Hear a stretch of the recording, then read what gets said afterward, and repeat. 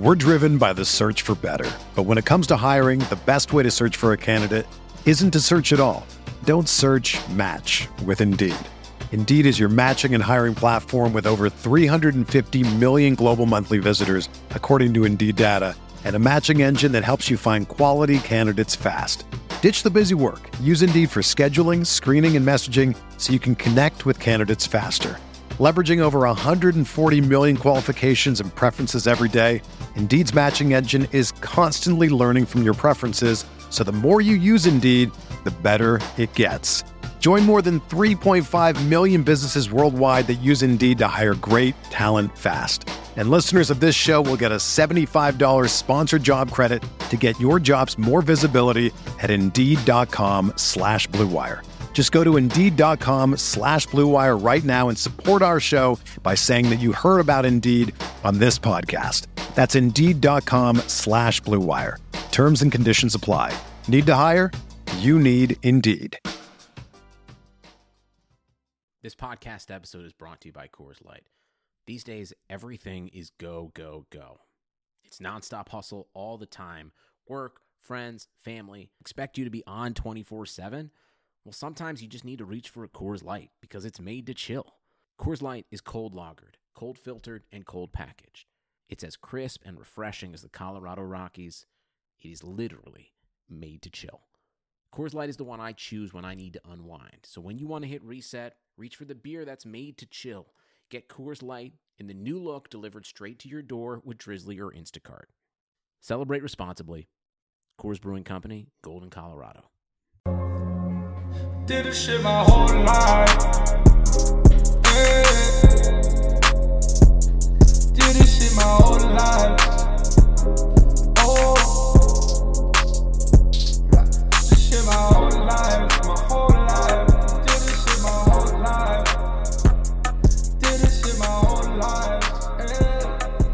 Yeah. Yes, ladies and gentlemen, welcome back to Veterans Minimum. And today I'm joined by, I wouldn't even say a special guest. I'd say one of my really, really close buddies. Shout out to Buffalo State. They get a lot of loving on this podcast, as you guys know. But my guy, Nick Mancuso, also known as Leonidas, also known as the guy that got me from looking extra fat to kind of slim now. What did you say? You're still fat. Thanks, man. You see, guys, you do need people like that in your lives to push you, right? And you need the honesty. And that's where my guy Nick comes in. Nick, what's going on, brother? Yo, what's going on, brother? You left out Nikki Treats. Oh, yeah, that's right. Nikki Treats is your nickname, which we do. Let's get to that right now, man. Before we get into why people should be listening to you and whatnot, where does this name come from? I know the story. It's epic, but tell the people that are listening. It's going to take away my credibility of being a in-shape person. I swear to God I'm in shape, but I like my sweets. Yeah, so please tell them the origins of Nikki Treats, please, because it's a classic. All right, so back in high school, we just kind of started partying, and my buddies, we went over to his house. We just won like a sectional baseball game. So we all started drinking, and my buddy's mom's like, hey, I made these cupcakes for this party. Like, nobody had these cupcakes. I need all of them. I counted out the people. So we're kind of like, yeah, whatever. So we party, start boozing. I wake up the next morning and I have 11 cupcake wrappers around my head. So all my boys start trashing me, and my buddy's mom was not too happy. And then flash forward a couple years, and all those same kids, we all transferred into Fredonia together, which is a sore subject. We'll get there later for you. But we go out, and my buddy's dad owns a bunch of vending machines down the East Coast. So he used to send us like all these boxes of cookies and chips. And so we get all drunk, and I disappear, and the boys come home from the bar, and I'm passed out.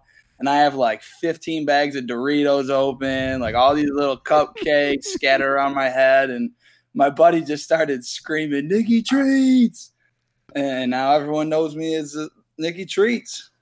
Yo, you're not kidding, because you guys that listen to the show, I've mentioned many times how I was up in Rochester about 6-7 weeks ago for a UFC event. Both Nick and I are big UFC fans, and he lives in Rochester now. and I went up to visit him, and I haven't seen him in a couple of years from when he came to visit New York, and all of the people that you work with at the gym, they're like, hey, treats. I'm like, yo, this is like a real thing, right? Well, I mean, it really got big. Like, my family calls me Treats. And then once I changed the Instagram name to Nikki Treats with a Z, everyone started calling me Treats. And then, you know, at work, I joined the basketball league, and then it's just Treats. And every time I make my three, everyone, Treats, screaming. It's fun. Yeah. You know, fuck it. Let's just mention it. This kid absolutely torched me in basketball. Out of nowhere, I didn't know that I was going up against Larry Bird, ladies and gentlemen. This kid hit like 75% of his shots. We played horse. Embarrassment. He pulled up like Damian Lillard from the logo on me like 4 times. I'm like, yo, I don't remember you being this good in basketball. What the hell? I'm just an athlete. Yeah, just an athlete. You want to talk about tennis or not? Just an athlete. Yo, so tell me what you know, so I remember you were saying when you were in high school, you were like a bigger kid, right? I remember you saying how, you know, you played like offensive line, was it? So when I was younger, I'd say like in grade school and stuff growing up, I was always really heavy. And, you know, like everyone's always like, oh, I got fucking bullied. I got this, that. Like, I remember people like being on the school bus and people like calling me fat titty boy. Like, I was just so out of shape, right? But I was eating, like, I'd get doubles every day for lunch. I wasn't taking care of myself. So I used to play offensive line. I would play nose tackle, center. You know, I knew I was athletic, but I was just too big. So then, you know, I started growing up and I started playing soccer, and which I don't even know if you know that. So so I played for 9 years and I slimmed out, but I still, you know, it's kind of like that skinny fat. And I was like, damn, I got to lose some weight. So the summer of 7th grade, you know, my dad, he's in great fucking shape. He's like, you know what? We're going to go to the gym every day. And he's like, let's cut back on our diet. So I started reading just about like dieting and stuff. And my dad, he started buying me Muscle and Fitness and Flex magazine. And that's kind of where I took off with fitness. That summer I lost 40 pounds. And I remember going back into school and I was saying like, what up to all my boys? And they're like, yo, who is that? Like, I looked like a whole new human. So that's kind of where fitness started for me.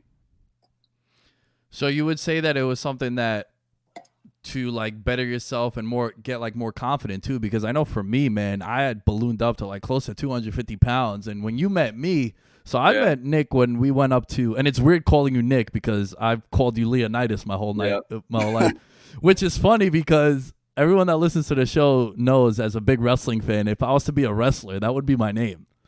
Oh, really? I didn't know that. Yeah, bro. Leonidas. I'm Greek. Damn. I'm Mad Harry.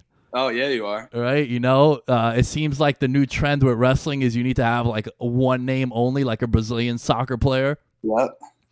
So yeah, Leonidas would be my name. But going back to you, Nick, man, would you say it was like a confidence booster too? Because when I got heavy, man, I was like super insecure. I felt like I wasn't confident. I wasn't myself. So was that one of the reasons why you also wanted to get into fitness and like to better yourself? Yeah, I'd say there's like 2 reasons, honestly. One, confidence, all that stuff. Like, you know, you're chilling with your buddies. Like, all my friends growing up were wrestlers and soccer players. So like everyone was athletic and they're all in good shape. You know, around like that 8th, 9th grade mark, everyone's kind of hanging out with the girls and whatnot. And I was a fucking dweeb. Like, people were still picking on me. So, you know, confidence, all that. But honestly, and you kind of know this, I'm like, my inspiration is kind of like The Rock. Yeah. And it's people that just, you know, they might not come from anything, or they might know that they're better than people perceive them. Mm-hmm. And I'm a fucking hard worker. Like, I've watched my dad, which we can kind of talk about his work ethic, and my mom, but the amount of work that he's put into just creating a life for our family, like I wanted to find something that took that much work. And fitness is kind of one of those things that it's a 24/7 grind. And that's why a lot of people fail at it, because It is tough, and you got to make a lot of conscious decisions 24/7. But a lot of people want quick results, but that's not who I am. So that was kind of why I got into it. That was the thing that really got me into shape. So when I went up to Buffalo and I started working out with you, I remember when I first came back for that Thanksgiving break. And granted, I played football up there my freshman year, but I was a kicker, so like that's kind of lame, you know. I went from being the quarterback, the stud muffin, to just a muffin. Yeah. But yeah, man, like you're a dope kicker, man. You could fucking boot the ball. Yeah, I could, and I appreciate you saying that because a lot of people don't believe me. So dude, I watched you kick some mean. I remember going to the field on like Saturday mornings. We'd be all hungover, and you'd be like, "Watch this 60-yard bomb," and you were just dropping them. I was like, "All right, cool, dude. I got to go get brunch." Yeah, guys, I didn't pay him for that, but I might as well just pay him for putting me over there. But I'll take some cash. Yeah, it was the soccer background too, man, and I think one of the reasons why I was really good at I was an athlete too. I know it doesn't look like it now, folks, but I think one of the things with me, man, and how many sports would you say you played? Because I played a bunch of sports growing up, and I was able to take bits and pieces of each sport. Well, I played soccer for 9 years. I played basketball for probably 6, 7. Football, obviously, all throughout growing up. I played hockey. Obviously, we went to state qualifiers for baseball, junior, senior year. I mean, I played a bunch, dude. And would you say that helped you from one sport to another? Like the footwork in soccer help you on the base pads, or like football? Like, would you say that's like an accurate description or what? Yeah. Honestly, like growing up, like I guess I really didn't grow into my body until later on in life, kind of like when I met you. Mm-hmm. And that's part, like I was always a young kid. So my birthday is September. And, I went into college. I met you at 17. So when I was a freshman in college, I was 17. So like I didn't turn 21 until my senior year. So I was always like the younger kid. But yeah, I mean, I wasn't super athletic growing up, but playing cross sports, I mean, you definitely learn a lot. I mean, you take a ton over to like soccer helped me tremendously. People kind of harp on soccer, but it's to be able to use your legs. Like most sports are just upper, and then having that footwork and the rotational ability and speed that helped me out a ton. Yeah, the reason why I asked that, man, is because, you do a lot of work with kids that play baseball, right? You've told me about, that stuff where you had all these, like, top recruits for those Caribbean islands coming over, and you trained a bunch of them. Yep. I'm sure we could get into that right now, but what I really want to ask you is, nowadays with travel baseball, right? Yeah. It's become such a year-long thing where also – dude, this thing is like a huge commitment, and these kids can't, and they don't have the luxury of playing other sports. Do you think that that's a good thing or a bad thing for a kid playing travel baseball in particular? So I always tell parents, because I deal with parents all day, and I'll talk about baseball, but I'm going to transition into tennis real quick because another butt whooping you put on me. I did whoop your ass. I work with a ton of tennis players. And when I say tennis players, like I got a kid right now. He's ranked like 8th in the country. He's 12 years old. He plays at the 14-year-old level. I've trained Matt Gamble. He was a blue chip coming out, full ride to Notre Dame. Jordan Benjamin just won A-10 Player of the Year 2 years in a row at Dayton. I mean, I got good tennis athletes. These kids, like, you could play tennis anywhere on this planet indoors. So it's a year-round thing. Right. And tennis is kind of that sport that took that 10,000-hour rule, book outliers, to the next level. Yep. And tennis parents always talk about, like, it's fucking wild. I could tell you, if someone starts talking to me about outliers, 10,000-hour rule, your kid plays fucking tennis. They're so caught up in it. But what they don't realize is it's actually really good to cross-train and learn other skill patterns. Because if all you know is tennis and I put you onto a football field, you're going to look like an absolute dork. Yeah.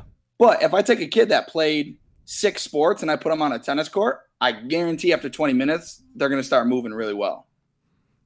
Oh yeah, a lot of tennis is a lot of the lateral movement and the quick burst. And Yep. yeah, I agree with you on that. I also think like of all the sports, wouldn't you say football though is the easiest to get good at as someone? You always hear these stories about like Antonio Gates didn't play high school football, and then you hear like Jimmy Graham was an All-American in basketball at like Miami and shit. And then granted, we're talking about two freak athletes that are like top 10 tight ends of all time, but I feel like with football, man, it's a sport that, look, every sport is difficult. Don't get me wrong, folks. And I'm not saying like, oh yeah, I could just pick up a football and be a professional athlete. No, what I'm saying though is like, I only played football for 2 years and then I got recruited to play college football. And it was from another sport that really gave me that opportunity where it was because of kicking that I got to go up to school. There was no Russell Wilsons around at that time, and Baker Mayfields, where a kid that was 5'10", soaking wet, would be able to get a scholarship or go play quarterback in college.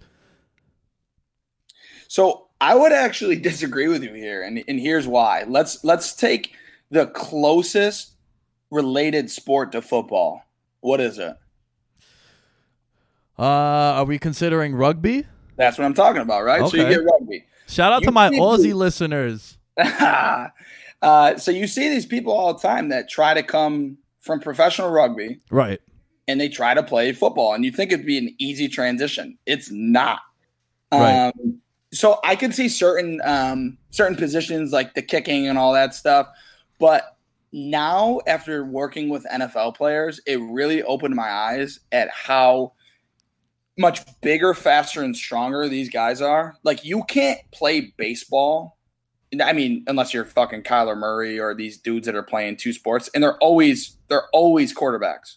You can't play a sport like soccer or baseball and then transition onto a football field.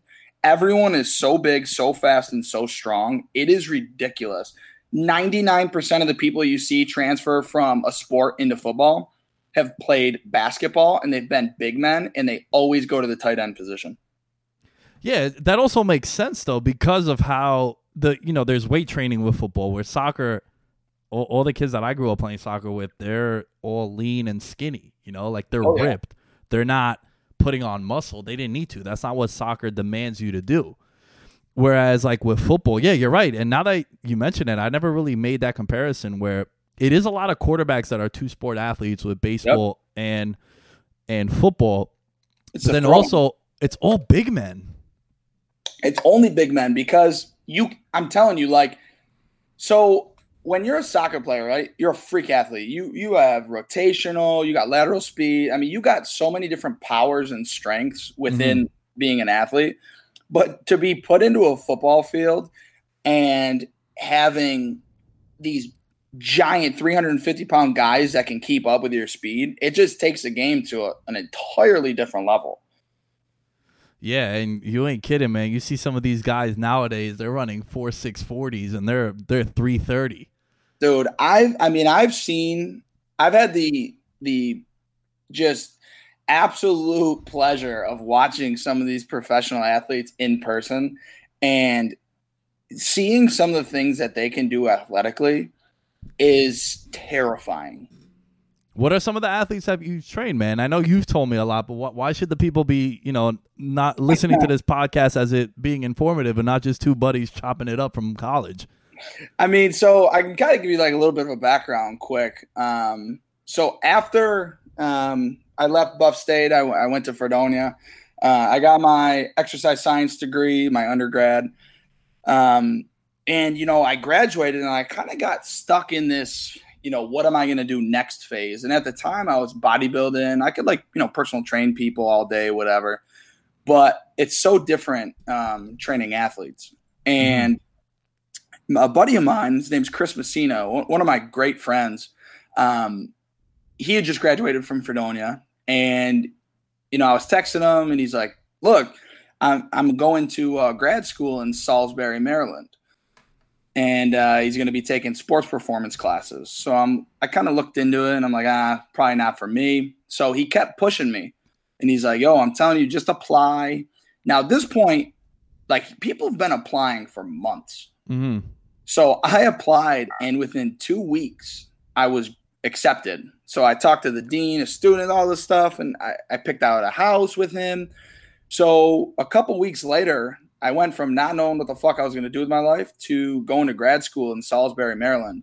And Chris and I lived together, and he is now the AAA, the Pawtucket Red Sox strength coach. And I'm doing my thing out here, running a world-class sports performance program. And it kind of led me to some crazy, crazy adventures. Salisbury, Maryland itself, the College of Salisbury, they have I think 11 or 12 in a row, lacrosse national championships. Every sport they have there is phenomenal. From there, I went on to work with professional athletes down in Tampa, Florida at Cooper Speed and Strength. So I went from a guy that taught me in Maryland, Matthew Nine. He runs the program there. He just won National Strength and Conditioning Coach of the Year. And then I went to a guy who was taught at the Olympic facility in Colorado, who was mentoring me, training professional athletes of all different sports. And I've just kind of been blessed to have really, really good mentors. And then when I came here, we flew in Nick Winkelman, who at the time was running Exos Performance, which is the biggest NFL speed training combine prep in the world. And now he is the Irish Rugby Director of Sports Performance for the entire federation. What kind of athletes, or would there be any athletes that you can mention off the top that some of the listeners might be accustomed to hearing? Yeah, so I think I'll kind of go for my favorite athletes first. So I worked with we kind of touched upon it before, the top Dominican baseball players. So they flew over from the Dominican, and we were getting them ready for all their showcases. And baseball, we kind of touched upon, is becoming this huge thing now where they're just grinding out these showcases. But I met a lot of great players there. There's this one kid, his name is Alberto Celestino, and it's kind of like one of those athletes that you work with and you're just blown away at their athletic ability. So he was 15 at the time, 16. And 2 years after I left, he signed for $2.5 million by the Houston Astros. And he's just going to be a superstar one day. So for baseball, he was probably my best. I used to work with a lot of NFL guys out there. In the year that I was training out there, you probably know Terrell McClain. Mm-hmm. He strip sacked Aaron Rodgers in the playoffs, so that was really cool watching that. We had a lot of Bucs players, long snappers for Cleveland. We had the center for Tom Brady. We had my God, I could go on and on. But yeah, I've worked with guys like Declan Farmer. He won an ESPY for when he scored gold medal for the Paralympics hockey. Really, really nice kid. He won an ESPY for the best disabled player, male athlete. And then, I could go on and on, man. Yo, this kid Declan, right? What? How incredible is that story, man? And do you get? I'm sure you get, knowing you, I know you get an extra kick in inspiration and motivation from a dude like that. But some of these athletes that are, disabled like he was, or had something unfortunate happen to him, what can you say about those kind of kids? So Declan's work ethic is unlike anything I've ever seen before. Isn't it crazy, man, how they don't let that shit stop them? Yeah, it's not only that it doesn't stop him, it just drives him more than anything I've ever seen.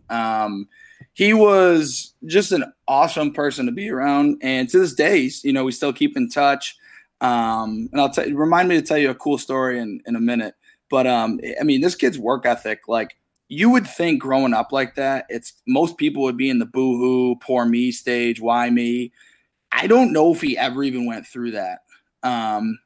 He's been voted team captain every year by these guys in the Paralympics that are way older than him. He scored the gold winning medal goal at a young age. And these guys just drive everyone in the gym. You'd see NFL players working out and they're looking at him like, yo, this dude's got no legs and he's fucking bench pressing more than me right now.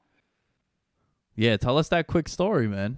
Yeah, so I just want to touch base basically real quick on how good of a dude Declan is. So about, oh my God, probably like 4 years ago now, I'm going to visit my girlfriend, Julie, in Boston. And at this point, I had already trained Declan, and I had moved. So I moved back to Rochester. Right. And so I'm on a plane, and I'm going to visit Julie. And I look over, and there's a guy sitting next to me, and he's wearing a Paralympics USA hockey hat. So I'm like, man, this is like, that's not a common hat to have. Yeah. So I don't want to bug him. I hate bugging people on planes. Like, I'm not that guy. So we go to the carousel waiting for my luggage, and the guy comes and stands next to me. So I'm like, all right, fuck it. So I said, hey, man, my name's Nick Mancuso. Where'd you get that hat? And he's like, oh, I'm actually one of the coaches for the Paralympic team. Oh, shit. And I said, no shit. And he's like, why? What's up? And I'm like, well, I used to train Declan Farmer. And he's like, come on. So we kind of got to talking, whatever. And, we just said goodbye. And I get a phone call, later in the evening. And he touched base with Declan. And Declan had told him, his great relationship with me. And he actually asked me to come speak to the team. And, we had so many plans. We were going to the Red Sox game and stuff. I wasn't able to link up with them. They were only there for like a couple hours. They were flying out to like a different country. Mm-hmm. But it just shows you like these kids stay in touch and they appreciate what you can do for them as well. Man, I got to say, you're like a coach to these. I mean, you are a coach to these kids. When you train, yep. I think there's a relationship that a trainer develops with a kid or anyone that you work with. Hell, I saw... And I'm sure everyone that goes to a gym, you see, and if you've hired a personal trainer, which I do recommend because they do teach you certain things that you can't teach yourself, whether it's technique, eating habits, et cetera, you do develop a friendship with these people that is completely different. And the only thing that I think is sort of parallel when you're looking at relationships is a high school football coach with a player. Would you agree with that? Absolutely. Now look at like the college strength coaches. People are making $500,000, $600,000, $700,000 a year at a college weight room. Mm-hmm. These coaches, especially because a few years ago, these really strict, sanctions were made. You can't spend X amount of hours, and all about this with a college coach, but you can spend more time with the weight coach. So you as a strength and conditioning coach at a college get to spend so much more time, as goofy as that sounds, with these kids, and they come to you with personal issues. I can remember just being in Salisbury dealing with, people's parents having, heart attacks during the season, and they got to miss workouts, but, they're trying to study for an exam. So they're asking you questions on studying. And you're dealing with everything. So you really are a life coach for these kids. And it's wild to think that you have that much influence, on these kids who are these phenomenal athletes could go pro, but they're relying on you to make them better in many aspects of life. Well, yeah, I think that would be, if you were to power rank the relationships you would want to have good relationships with, I feel as if a strength and conditioning, a nutritionist when you're in college even, or if you want to aspire to be a professional athlete or you are one, that's the guy that takes care of your main investment, which is your body. So I would definitely want to have a good relationship with them, Absolutely. So I've always, I've mentioned in the past how, with the strength and the conditioning, one thing with you is, nowadays you see like all these Instagram influencers and all these people that, they do a couple squats, they develop a nice backside, or they have a couple of nice abs, and all of a sudden they're selling their programs and whatnot. And it's like you in particular, and one of the guys that I work out with, my buddy Chris, shout out Chris over at Iron Lion, you guys actually went to school with this, like you wanted to become a dietitian and a nutritionist. Does that bother you, man, that nowadays it's like, yeah, you know what, I look nice in a bathing suit or like in my trunks or whatever, and then you see all these like fake nutritionists on like social media, because that's become a powerful marketing tool. Bro, it fucking kills me. Like, it literally keeps me up at night. One of the worst things I can do is like do the scroll at night through social media. And then I catch one of these fucking buffoons on Instagram telling someone some dumb shit that's wrong, gonna hurt them, or just so false. And they're making hundreds of thousands of dollars, and people are buying this shit. Yeah, it's because, like I said, it's all social media has really taken over every profession. Everything is influenced by social media. You know, I know you know him, but guys, if you listen to that podcast and chill I did with my buddy Jesse, who's the defensive backs coach over at Central Connecticut, he even said in college recruiting that social media has taken control of shit. Yep. So now. with social media, it's crazy, man. Shout out to the dog in the background making an appearance. My cuddle partner when I slept over at Rochester. Julie might be coming home. I'm not sure yet. All right. One more thing. There's a lot more talking points, but for the time being, tell me, what would you say is the most athletic athlete? Like, what sport do you think produces the best athletes? And I know they vary sport to sport, but overall, what would you say if a guy came up to you or a girl and said, "Oh, I'm a soccer player, I'm a basketball player," right away, who are you stereotyping as a better athlete? Professional basketball players are absolute freaks. And I think people don't understand that unless you've been to an NBA game and had decent seats. Aside from that, I'm fascinated with a couple things. NHL players for their conditioning. They're on an entirely new level. A 45-second hockey shift. If you've never played hockey, you just don't fucking get it. As well as mixed martial artists. I used to train this guy, Hobson Mora.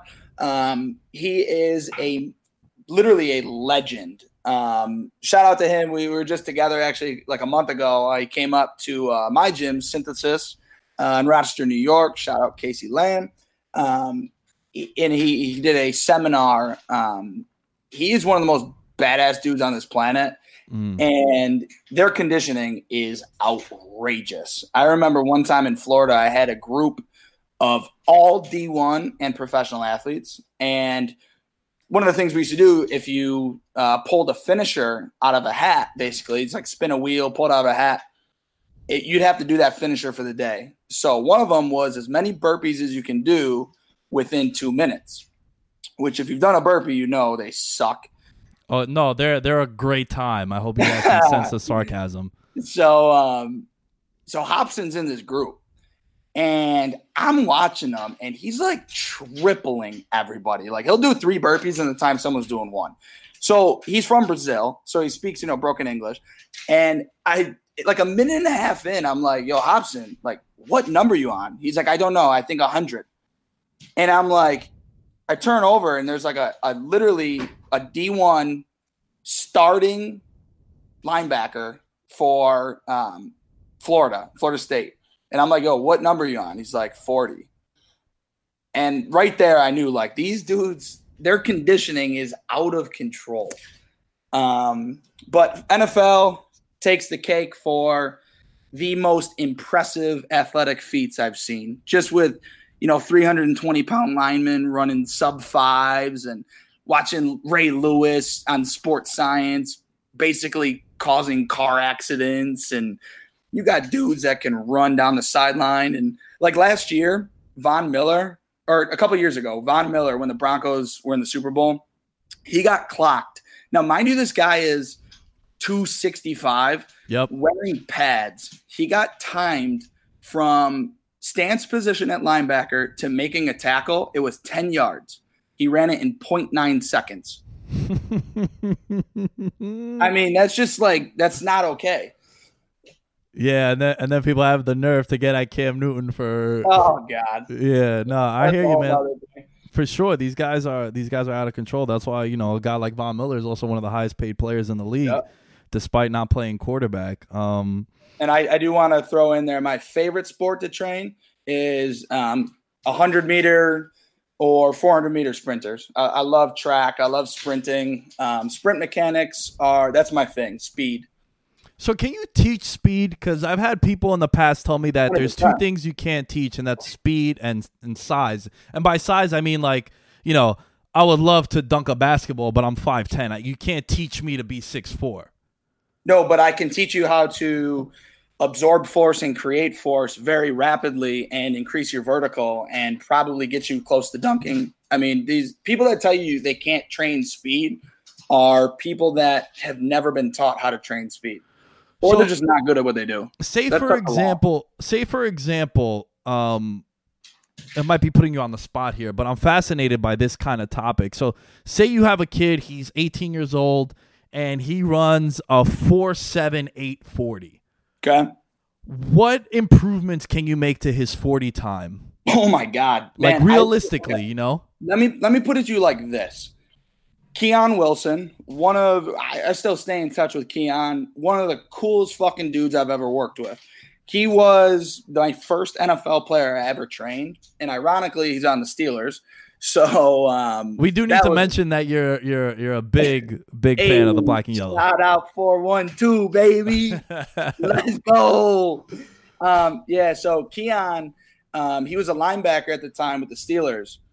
And when you talk about being nervous, first off, I was a young kid that was good at what I did, but until you work with those guys, like, it's kind of like a confidence thing, right? Of course.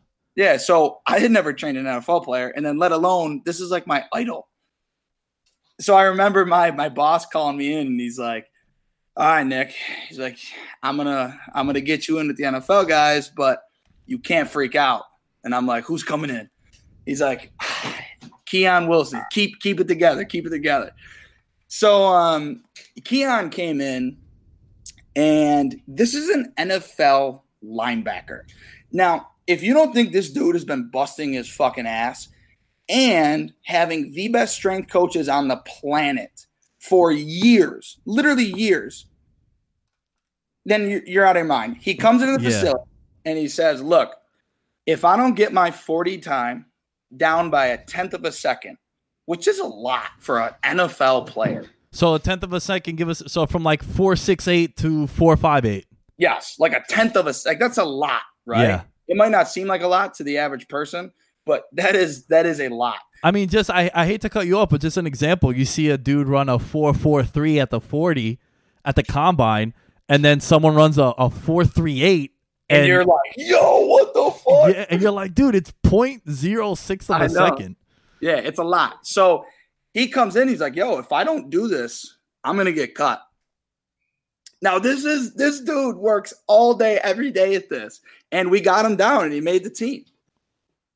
So wow, that's crazy, man. So, like, this is what I'm talking about with Instagram people. You can train speed. You can make better athletes. You can do anything physically if you have a couple of things: the knowledge, the time and dedication, and someone who wants to work. Like, you can give me, like, Jesse Goldberger, right? He told me, I can't jump. Well, have you lost weight? Have you done any type of plyometric training? Have you even tried jumping? Kid loses 75 pounds, his feet work, and now he can jump. Yeah. Like, it's simple. Yeah. It got, it's funny that you mentioned how you had sort of like a shock to the system when you're actually training a guy who's a professional athlete, one of your first experiences, because, it's sort of, in a way, as crazy as it might sound, similar to podcasting, man, where in the beginning when we first started doing podcasts and reaching out to guests, it's like, oh man, this first guest that we have is a reporter from the Daily News. And then we've interviewed Cal Ripken Jr. Yeah. So it's crazy. Like, it's eventually like these guests, and what I like to call it is sweat equity, and that's what I know for a fact you've put in. And people that it's the 10,000 hour rule. It's also like, why should this linebacker, who's a professional athlete, who plays in the league, who's the cream of he's a 1%er, right? And he has access to all the coaches in the world. Why should he listen to you? And that's a big feat, man. Yeah. Real quick, while you're talking about Cal Ripken, one of my very close friends, Jay Shiner, he was actually the mentor for Matthew Nine, who I talked about at Salisbury, who won National Strength and Conditioning Coach of the Year. He's actually one of my close friends. He lives right next to me in Rochester, New York. He was the Baltimore Orioles strength coach for 10 years. And he was really close with Cal Ripken. And he's told me some awesome stories. But I was actually visiting him recently. And this is like one of those things where you just want anyone that loves sports to hear this because it's absolutely ridiculous. So he showed me this photo. And he's like, what do you see in this? So it's him shaking hands with Luce, come here. He's shaking hands with I forget who it was, but it was standing next to him was Joe Biden and Obama. Mm-hmm.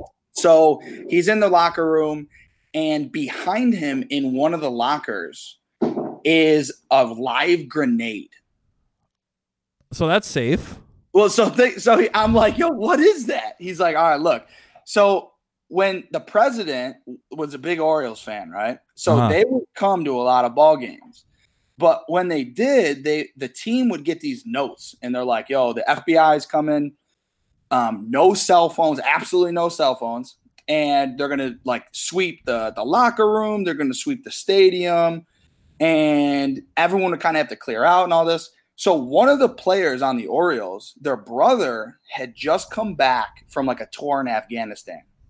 And one of the things he gave him was this grenade. Like, oh, man. Like, yo, this is, like I did my time. We're back, baby. So this dude puts it in the locker, right? So here you got my buddy shaking hands with like the president, and right behind him is a grenade. Like, how does that even slip, right? Oh, my goodness. That's like a 1 in a million photo. Oh, man, that's an iconic photo, dude. Dude, it's crazy. But he's got photos with everybody. But, what would you say is, you see those memes where it's like abs are made in the kitchen, right? How much is nutrition and your diet a part of working out? So 80 to 90%. Really? Is it? That's what I hear, but, I'll take your word for it because this is your expertise. It's that drastic? Yeah, so like the only person on this planet that I could humanly think of that can eat like shit and still look good is Chad Ochocinco. I was going to say Chad Johnson. Know what I was saying. This dude eats McDonald's 3 fucking times a day, bro. I don't know what's going on there. But so regardless of, like, don't even think about it as looking good. Mm-hmm. Think of someone. So, like, when I was with the NFL guys, I was at the facility at 6 a.m., okay? Mm-hmm. And I was set up. So I was ready to go at 6. Right. These guys would come in 6 a.m. on the dot. They would go and we'd start with like neurological stuff. So we'd have the sports psychologist in there. They would be doing all their neurological testing. Then they go to the PT guy. They would do a lot of prehab and mobility stuff. Then they come over with me. We do whatever speed session that I had for the day. Then they'd go into their full strength program. Then we'd do conditioning. Then we'd go out, and this is in Tampa Heat. We do on-field drills, right? Mm-hmm. And then we'd come back in. They'd go back to the PT. Then they'd come to me. I'd do a full stretch on them. And then they go home, eat and rest, and then they're coming back and could be doing more stuff. These, like, if you're not fueling your body, you're not doing that. And that's why guys like James Harrison and Antonio Brown, these guys, shout out to the Steelers, baby. Not no more, fuck Antonio. These guys put, $400, $500 a year into recovery work and personal chefs, because without that, they cannot fuel their body. It is everything. You can't drive a car without gas. Yeah, and you also want to put premium gas too. Exactly. So these guys, I mean, like you'll see it all the time. There's a guy, Anthony Chickillo, happens to be a Steeler, but at the time he was on the Miami Hurricanes, and he was really good friends with Dr. Cooper in Florida. So he would come into the facility all the time, and you'd see him in the off season. They fluctuate weight and all this. And from the year he went to the combine, in 8 weeks, he dropped so much body fat, and he made ridiculous changes to his physique in 8 weeks. And it was literally through dieting. And now, mind you, he was grinding in the gym, but he went on his first real big diet. And I mean, he got picked up. He changed his whole life. How do you feel about those diets that are like those quick starts, drop 30 pounds in 4 week kind of things? Well, I'd like to know what diet is doing that. But no, because the reason there's a lot of stuff right now with keto diets, which if you're not familiar with, ketogenic diets is basically eliminating carbs from your diet and allowing fats to be your energy source, and then eating a lot of protein to be your muscle sparing and muscle building agent. So ketones are produced in your body after you've reached a ketogenic state, which takes truly about 2 weeks to get to. Mm-hmm. And you see it when someone's like stranded on an island, right? Your body will go into a ketogenic state, and it's this phenomenon where your body actually produces something called ketones, and they're like fake carbohydrates that your body can use as fuel. So the point is, carbs can hold water. So the more carbs you eat, they have a hydrogen bond with them. The more carbs you eat, if you're not utilizing them, they get stored into fat, right? They sit in your stomach. So this keto diet phase is eliminating, all the extra water weight and all the carbs and just utilizing these ketones. But the problem is you cannot sustain this for a long time. So 2 things happen. One, your body, when you fall out of this ketogenic state, it doesn't know what to do because it hasn't had carbs, right? Mm-hmm. So people start eating a ton of carbs. Well, your body, unless you're reverse dieting means if you're eating 30 carbs a day, eating 45 the next week, 65 the next week, reverse dieting all the way up to what you normally were eating, mm-hmm. Your body's going to store this water tremendously, and it can actually affect your insulin levels, and people put on a ton of weight, and that's like quickly. That's why you see people, they'll drop all this weight and then they add on the weight back plus 10. That was the big issue with me, man. For the longest time, I'd drop 30 pounds in 6 weeks, then I'd put on 40, then I'd drop 20 and I'd put on 30. Then it was like that, and it wasn't sustainable. Like, it wasn't working for me. And the one thing that I noticed, and correct me if I'm wrong, aren't the best diets the ones that happen over a long period of time? 100%. Because like for me, I've been on this, cleaning up my acts for the most part. Granted, the one issue with me, and why I'll never have a 6-pack, is I just love IPAs and beers. Yep. And that's the worst thing probably that you could drink. So, but for me though, man, I'm looking at, 2015 New Year's Day, ball drops. I'm with my buddies, and I've said the story many times, and I plan on having this individual on a podcast in the near future. And my buddy Petey that I used to play soccer with. And like I said with you in the intro before, it's like, I wasn't offended by you guys saying, dude, you've put on weight. It's like, I needed to hear that from people that care about you, and you guys listening too. You need to have people like that in your life. Where my buddy Petey, we go to grab beers at the beer garden in Queens. He's like, hey man, he's one of my friends that I see like 3-4 times a year. And he's like, dude, I got to tell you something. I hope you don't get offended. I love you. I was like, what's up? He's like, you're fat, bro. Love it. He's like, get it together, man. And that's, I needed to hear that. And ever since then, I've been doing about 15 pounds a year is what it's averaged out to. And that's why I've been able to sustain that over a long period of time. The key to that is it's a lifestyle, right? So you hear that all the time. You are literally changing habits. Yes. And that's not easy to do. So one of the hard things with exercising in general, don't even think about like the food, right? So if you take a sedentary person, someone that's really not even active, and you put them in the gym and they're working out 3, 4, 5, 6 days a week. Uh-huh.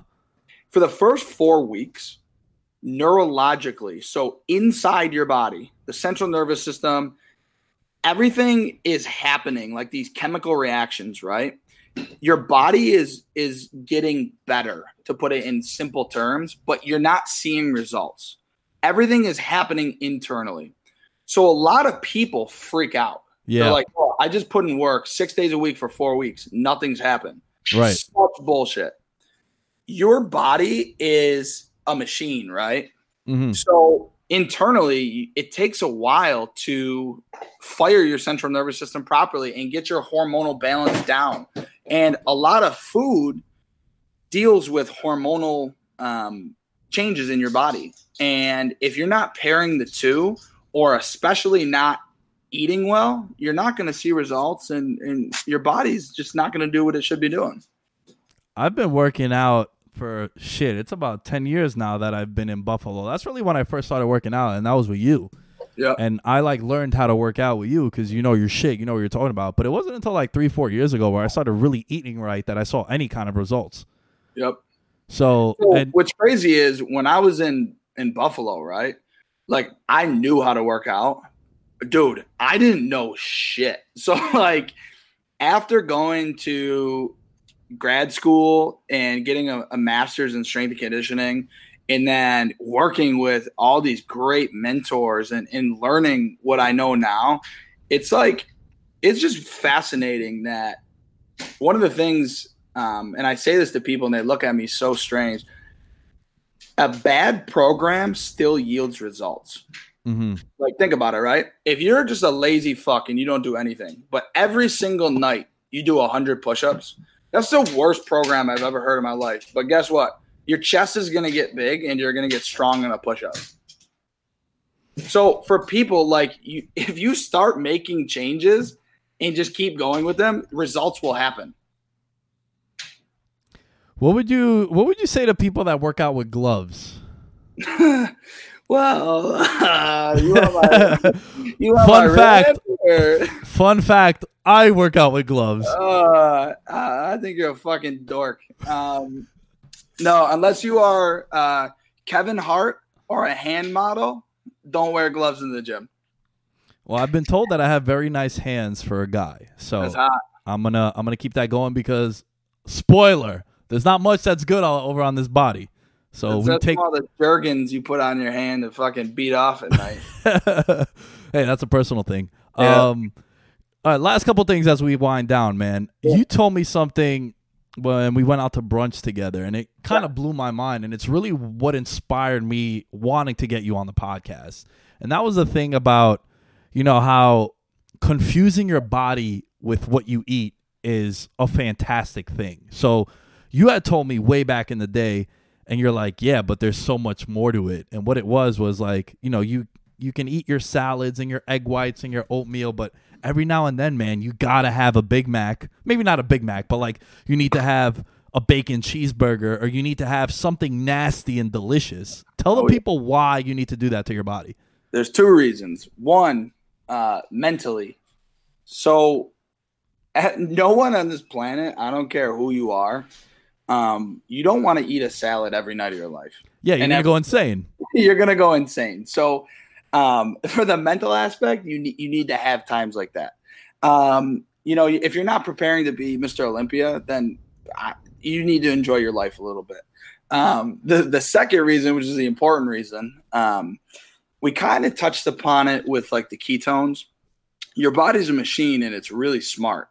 It's going to do anything it can to be happy, in the sense that whatever your body wants to be happy, right? It wants to be its own type of balance. So when you're dieting, you're taking away calories and you're restricting what your body wants to be happy in order to lose weight. So one of the things that happens is your hormones, they stop producing and secreting certain things. So being in an anabolic state, that means your body is producing a lot of free testosterone. Your metabolism's up. You are building lean tissue, and things are going well. You're burning fat. When you're in a catabolic state, that means you're in the negative, right? So your body starts producing things such as cortisol that slows down your metabolism and starts actually making you retain water. And cortisol is a big, it's produced in mass quantities through stress, right? So that's why a lot of times if you're stressed, even, you can see changes in your body and you don't feel well, right? Yep. So when you're dieting, you're restricting your body. And if you're on an intense, diet, your body's not happy with you. You're working out hard, you're putting these lack of nutrients in because you need a deficit to lose weight. So your hormones slow down, your body goes into a catabolic state, and you start producing things like cortisol. And there's a hormone in your body called leptin that it has a big play in your metabolism. And everyone wants their metabolism to be through the roof because that's what makes us healthy and losing weight and burning calories. So when your body goes in this catabolic state, one of the things you could do is eat a really unhealthy cheat meal, and your body will produce a ton of leptin. And people don't believe me when I say this, but here's my challenge to you. Go on an intense diet for 2 weeks straight. And I'm talking like intense, right? Mm. And then have a Big Mac with a piece of cheesecake and donuts and whatever you want. Oh my God. I just came back from the gym and I had chicken with brown rice, and you're telling me Big Macs and cheesecake. Right? So do that for 2 weeks and then have that meal and then go to bed.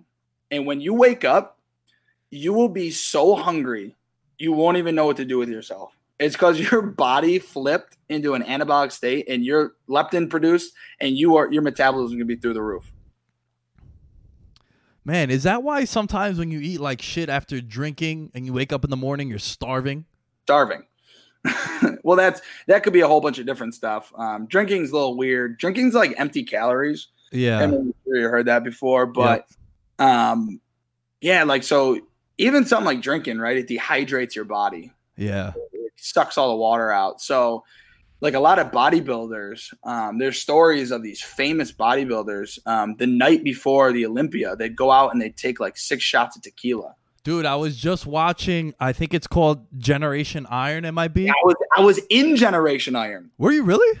Yo, so get this shit. So for my 21st birthday, I went to Vegas for the Olympia, right? Uh-huh. And at that time I was bodybuilding. I was like 250, 8% body fat. Like I was jacked, right? Yeah, you definitely were. Yeah, so I was all into the bodybuilding before sports performance and all this. So my mom and dad bought me tickets, and we go out there, and we're in line for this for the Olympia, and I see someone walking down with a camera. So I stop him. He's panning me and like the crowd, in line. And I said, "Hey, what is this?" And he's like, "Oh, it's this new movie called Generation Iron." And I'm like, "Yo, no shit." So they stay filming. We go to the show, and then like this movie comes out, and the line is there, right? So they cut out right before we are shown in this. But when we went online afterwards, they were doing an interview for the Olympia, and we were standing in the background from the Generation Iron booth. So it's pretty sweet. Yo, how much different is training for an event like anything powerlifting wise and then training an athlete? I'm sure it's a completely different regimen that you give them. Completely different. So there's all different phases of training, and there's all different types of speed and strength. So like when I'm analyzing an athlete or just a regular person, right? So let's look at an athlete versus a power lifter. An athlete, one of the things I look for is called start strength. Start strength is how quickly you can take off. How much acceleration do you have, but how much power do you have behind it, right? So you see someone, they go to make like a run forward, and it takes them a second, and then they get going. Typical acceleration, right? Uh-huh. It's the same thing when you're a power lifter. If you go to lift, a 750 pound squat, how much start strength do you have to get out of the hole?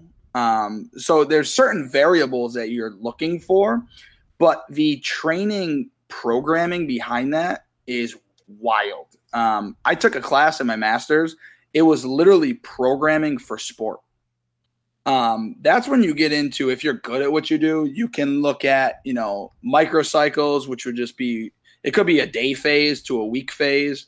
Mesocycles could be certain weeks of training and phases within, a month or a week or whatever. And then you got macrocycles, which are planned out for a year, 2 years, 4 years for the Olympics. I mean, you can get crazy with it.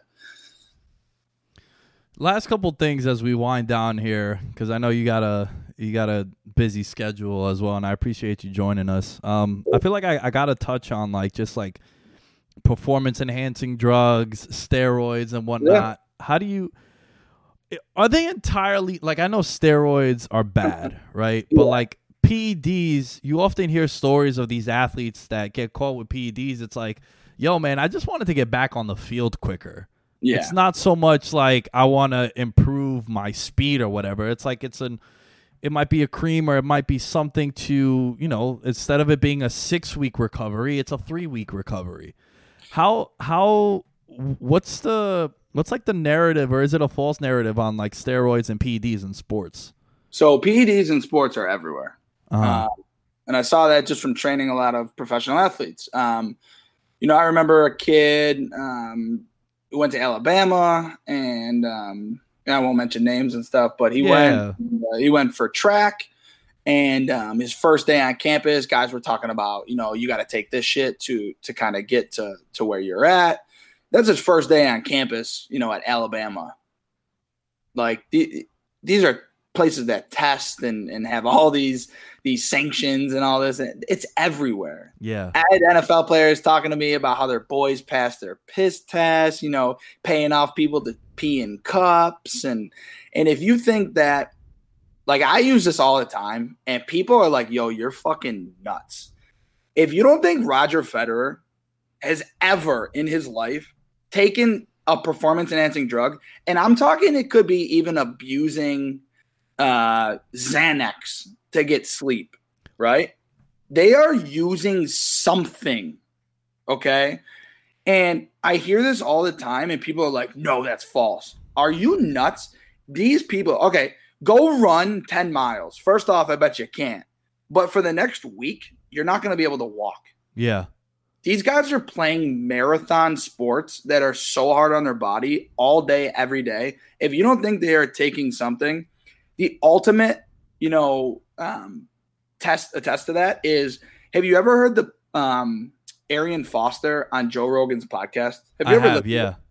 And he talks about how when he got his chance, the first play, he broke his collarbone, and he couldn't say shit to anyone because he knew that he would lose his opportunity. He would lose his opportunity, and he had to feed his family. So he was crawling to the bathroom at night to go pee, couldn't move, was abusing pain pills over and over and over, getting concussed, taking shit, everyone in the locker room, right?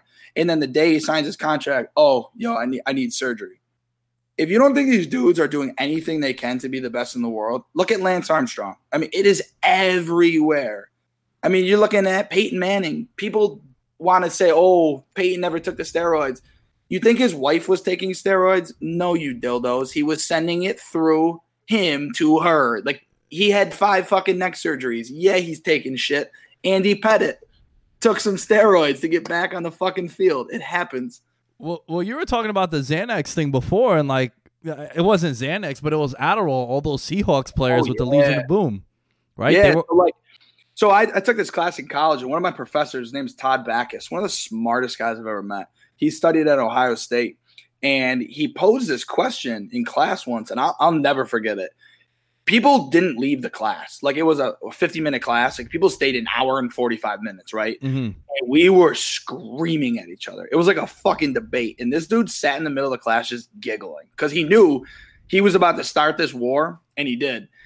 So basically, he talked about if you're in the Olympics, right? Uh-huh. And I live in South Africa, you live in Colorado, right? Uh-huh.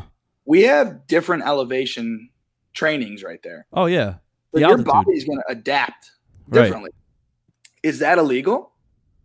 It's a performance enhancing. You can call it a drug. It's not a drug, but that's a performance enhancing material. Yep. You are changing your body. So if someone doesn't have access to that, how can you compete against that person? It's the same thing as Serena Williams, right? So he posed this question, if you tested Serena Williams' natural testosterone, she has way more testosterone than probably 99% of the girls that are playing women's tennis. Well, should she be competing against guys that have the same amount of testosterone? I don't know. That no one knows, Yeah. but these are things that like people talk about PEDs. It's not just shooting testosterone into your butt.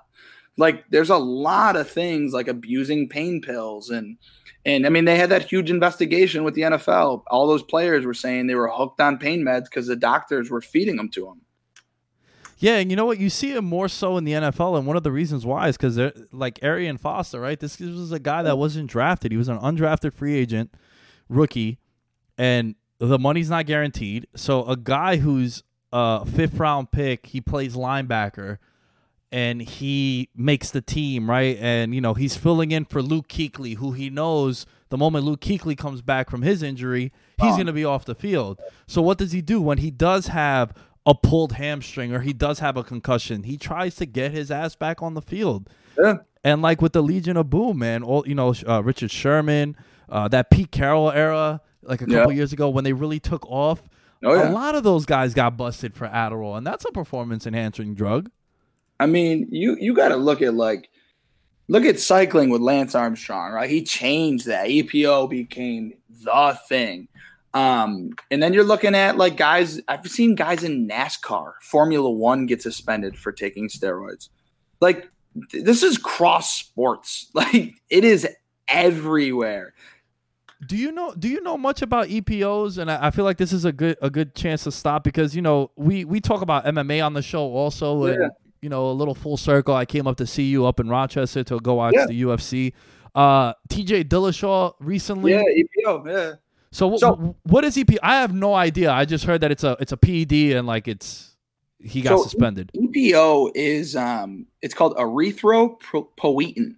Okay, I'm so glad you tried to pronounce that and not me. So I know I fuck it up all the time. Erythropoietin. It basically what they were doing was taking new blood and changing out their blood after cycle rides, right? Uh-huh. So what they were doing is putting oxygenated blood into their bodies.